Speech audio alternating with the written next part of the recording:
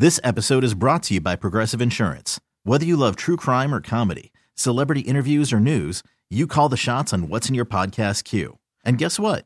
Now you can call them on your auto insurance too with the Name Your Price tool from Progressive. It works just the way it sounds. You tell Progressive how much you want to pay for car insurance, and they'll show you coverage options that fit your budget. Get your quote today at Progressive.com to join the over 28 million drivers who trust Progressive. Progressive Casualty Insurance Company and Affiliates.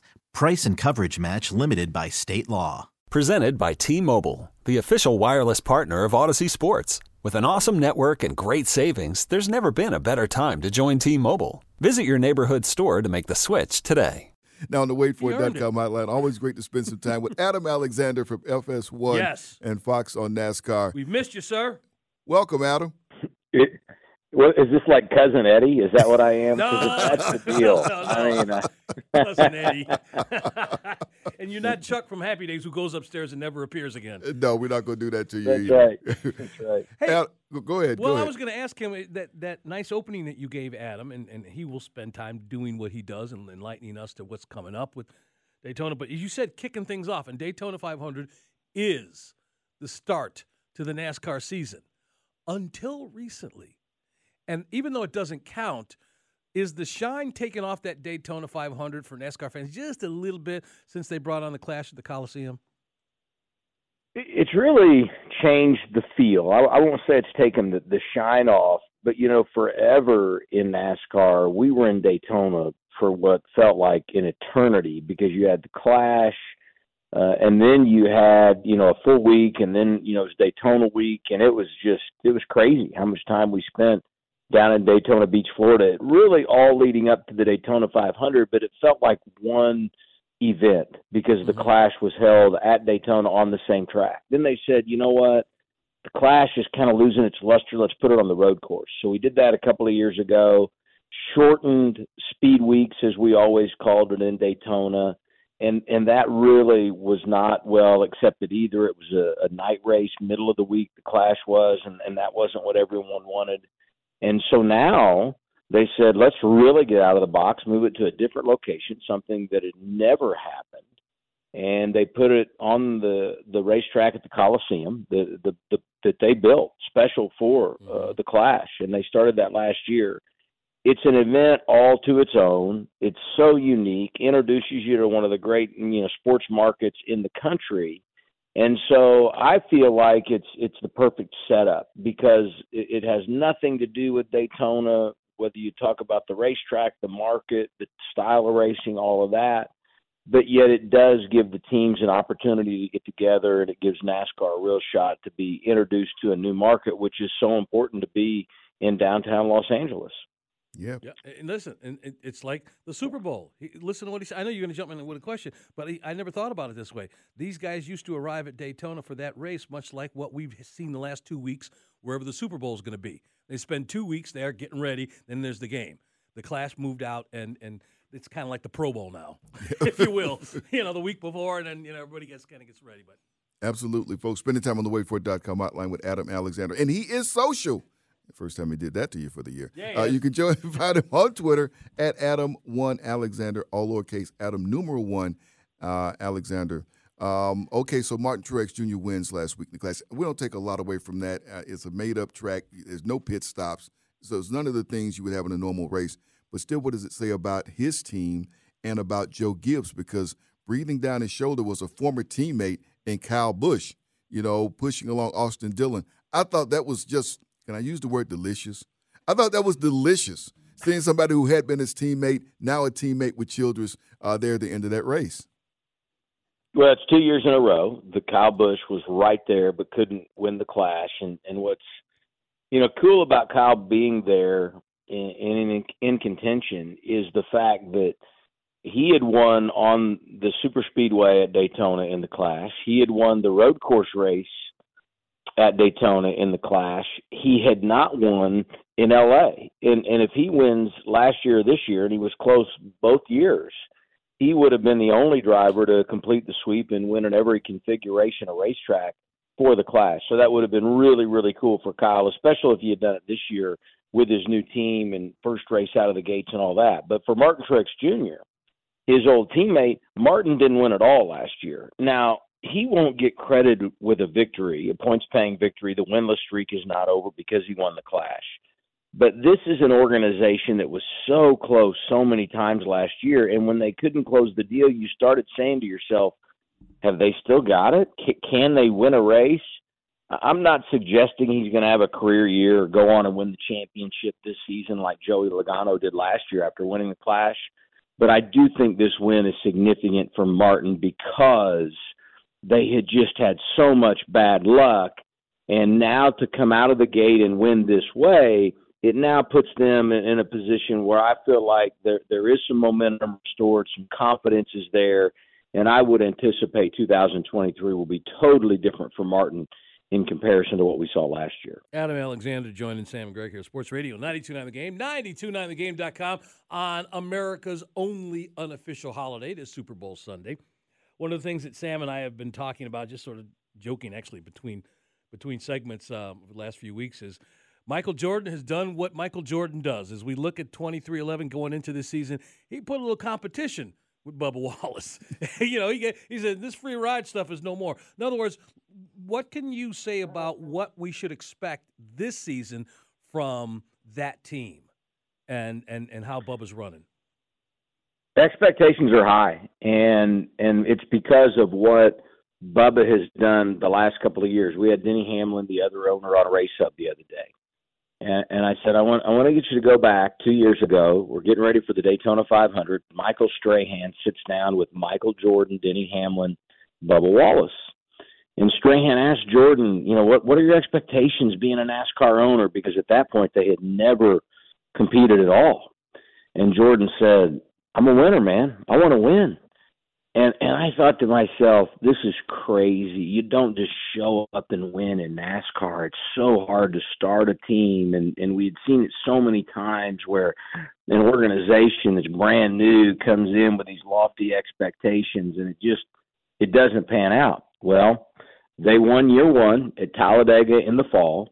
And everyone said it was rain shortened and it was at Talladega and then last year they bring on Kurt Busch. Kurt Busch wins in the spring at Kansas. And then Bubba Wallace wins in the fall at Kansas. And he didn't just win at Kansas in the fall. If you look at their numbers second half with that 23 team or the 45, because he was driving, the 45 late in the year because of the whole situation with Kurt Busch and the head injury. But when he went over to drive the 45 car under the 23-11 umbrella, he not only ran well, won at Kansas, but he maintained their points position in the owner points. And I think all of that signified what he's capable of. I'm not sure Bubba didn't even introduce himself to some things that he didn't know that he was capable of. Now you bring in Tyler Reddick, his new teammate. Tyler, young and talented. Bubba returns to the 23 car. But you know what? The results are there. The momentum is there. I think the confidence is there for Bubba Wallace, and you saw it at the Clash. He led laps last weekend. It's an expectation now for him. It's not a what if, it's an expectation. And now that he's experienced it, got a taste of it, I would anticipate he's someone we're going to be talking about a lot. And it's not just at certain types of tracks. I think we're going to be talking about him on a fairly regular basis, regardless of where we're competing. Folks, spending time talking with Adam Alexander from FS1, getting set for Daytona 500. And Adam, I got to ask you, it looked like the racing was better in the car last week. Maybe a year in, people have gotten acclimated to it and used to it. But I want to talk about the seemed to be the shift in a bit of dynamic, guys stepping out of the cars and becoming owners. We got Jimmy Johnson this year. We already have Denny Hamlin involved. Tony Stewart steps out of the car and is an owner. Talk about this group of guys who are doing what you can't do in other sports. In other sports, you don't just walk off the field and become an owner, and how this group of young owners and former drivers can really shape the future of NASCAR. I don't know if people take the time to really think about how they're going to influence things going forward as owners. Well, if you go back 12, 15 years ago, the biggest concern in NASCAR in its future was not where the driver's going to come from. It's who's going to own these teams. Rick Hendrick was getting older. Jack Roush was getting older. Richard Childress was getting older. Roger Penske. And so it's like, what's the future going to be? Who's going to lead these organizations? Then you mentioned it. Tony Stewart becomes a driver owner and partners with Gene Haas, and it's Stewart Haas. And that was really the first one, but that was a little bit of an outlier because Tony was still driving. You didn't know if that was going to be the future. But then Denny Hamlin joins forces with Michael Jordan, and Brad Keselowski leaves Roger Penske and goes over and jumps on board with the Rush Fenway organization, forming RFK. Justin Marks, who was not a noted driver, will never be in the Hall of Fame as a driver, but had been a tremendous road racer. He decides to join forces with Pitbull and buy out Chip Ganassi and form Trackhouse. And we know how good they were last year with Daniel Suarez and Ross Chastain. Now Jimmy Johnson coming back and Legacy Motor Club with Maury Gallagher and Richard Petty. It's crazy to see this happening. The role that Jeff Gordon plays now with Hendrick Motorsports. Yeah. And it has changed the face of these franchises. It's changed the way they do business, the way they think, the level of communication with NASCAR.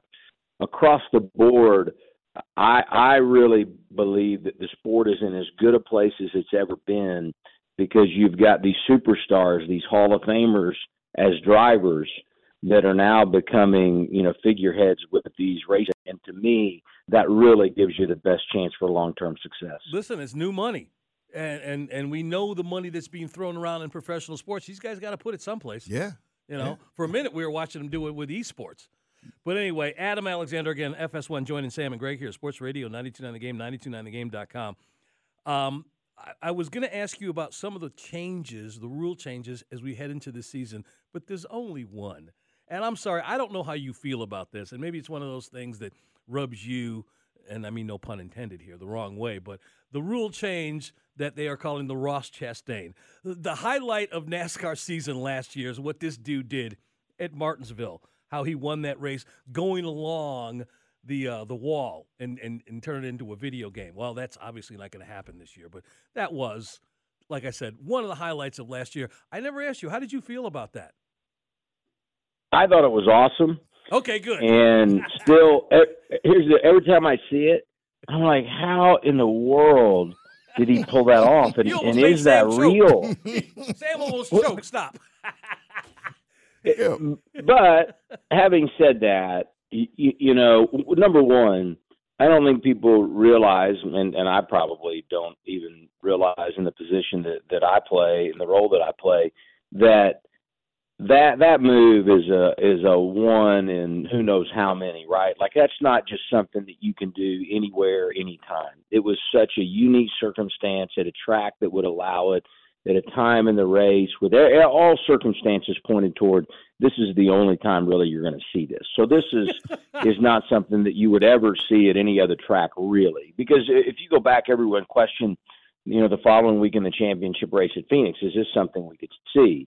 It's like, no way, not here. And so I think NASCAR's done the right thing of coming in and policing it. And what I like about NASCAR getting involved is, one, I believe all the competitors agree this is something that we shouldn't be doing and shouldn't see again. And that's not to say Ross shouldn't have done it. I think Ross did exactly what he needed to do. I thought it was awesome. Yep. But having said that, from a safety perspective, it's not something that we need to see on a regular basis. And by NASCAR putting this rule in and now ensuring we won't see it again, it adds to the lore of what Ross Chastain did and how unique that was, and where it fits into NASCAR history. He's like music. I thought it was great. I think NASCAR's done the right thing. He's a one-hit wonder. Yeah, that was fantastic. Adam, we appreciate you getting up and spending some time with us.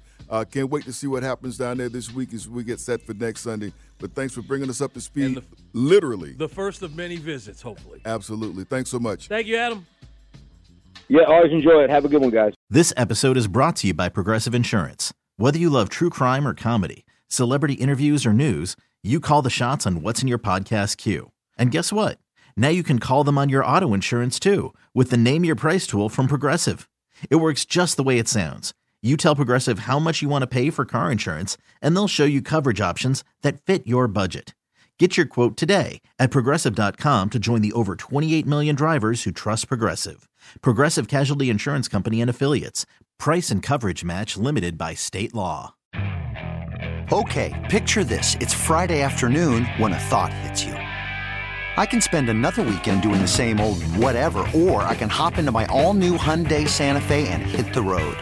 With available H-Track all-wheel drive and 3-row seating, my whole family can head deep into the wild. Conquer the weekend in the all-new Hyundai Santa Fe. Visit HyundaiUSA.com or call 562-314-4603 for more details.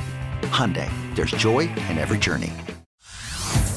Hey everyone, Boomer Esiason here. The NFL Draft is behind us and your favorite team is now gearing up for week number 1. The free Odyssey app puts you right in the middle of the pro football conversation with the biggest sports radio stations from across the country. The local voices who know your team the best, giving you their unfiltered takes on the current state of your squad. It's always football season right here on the free Odyssey app.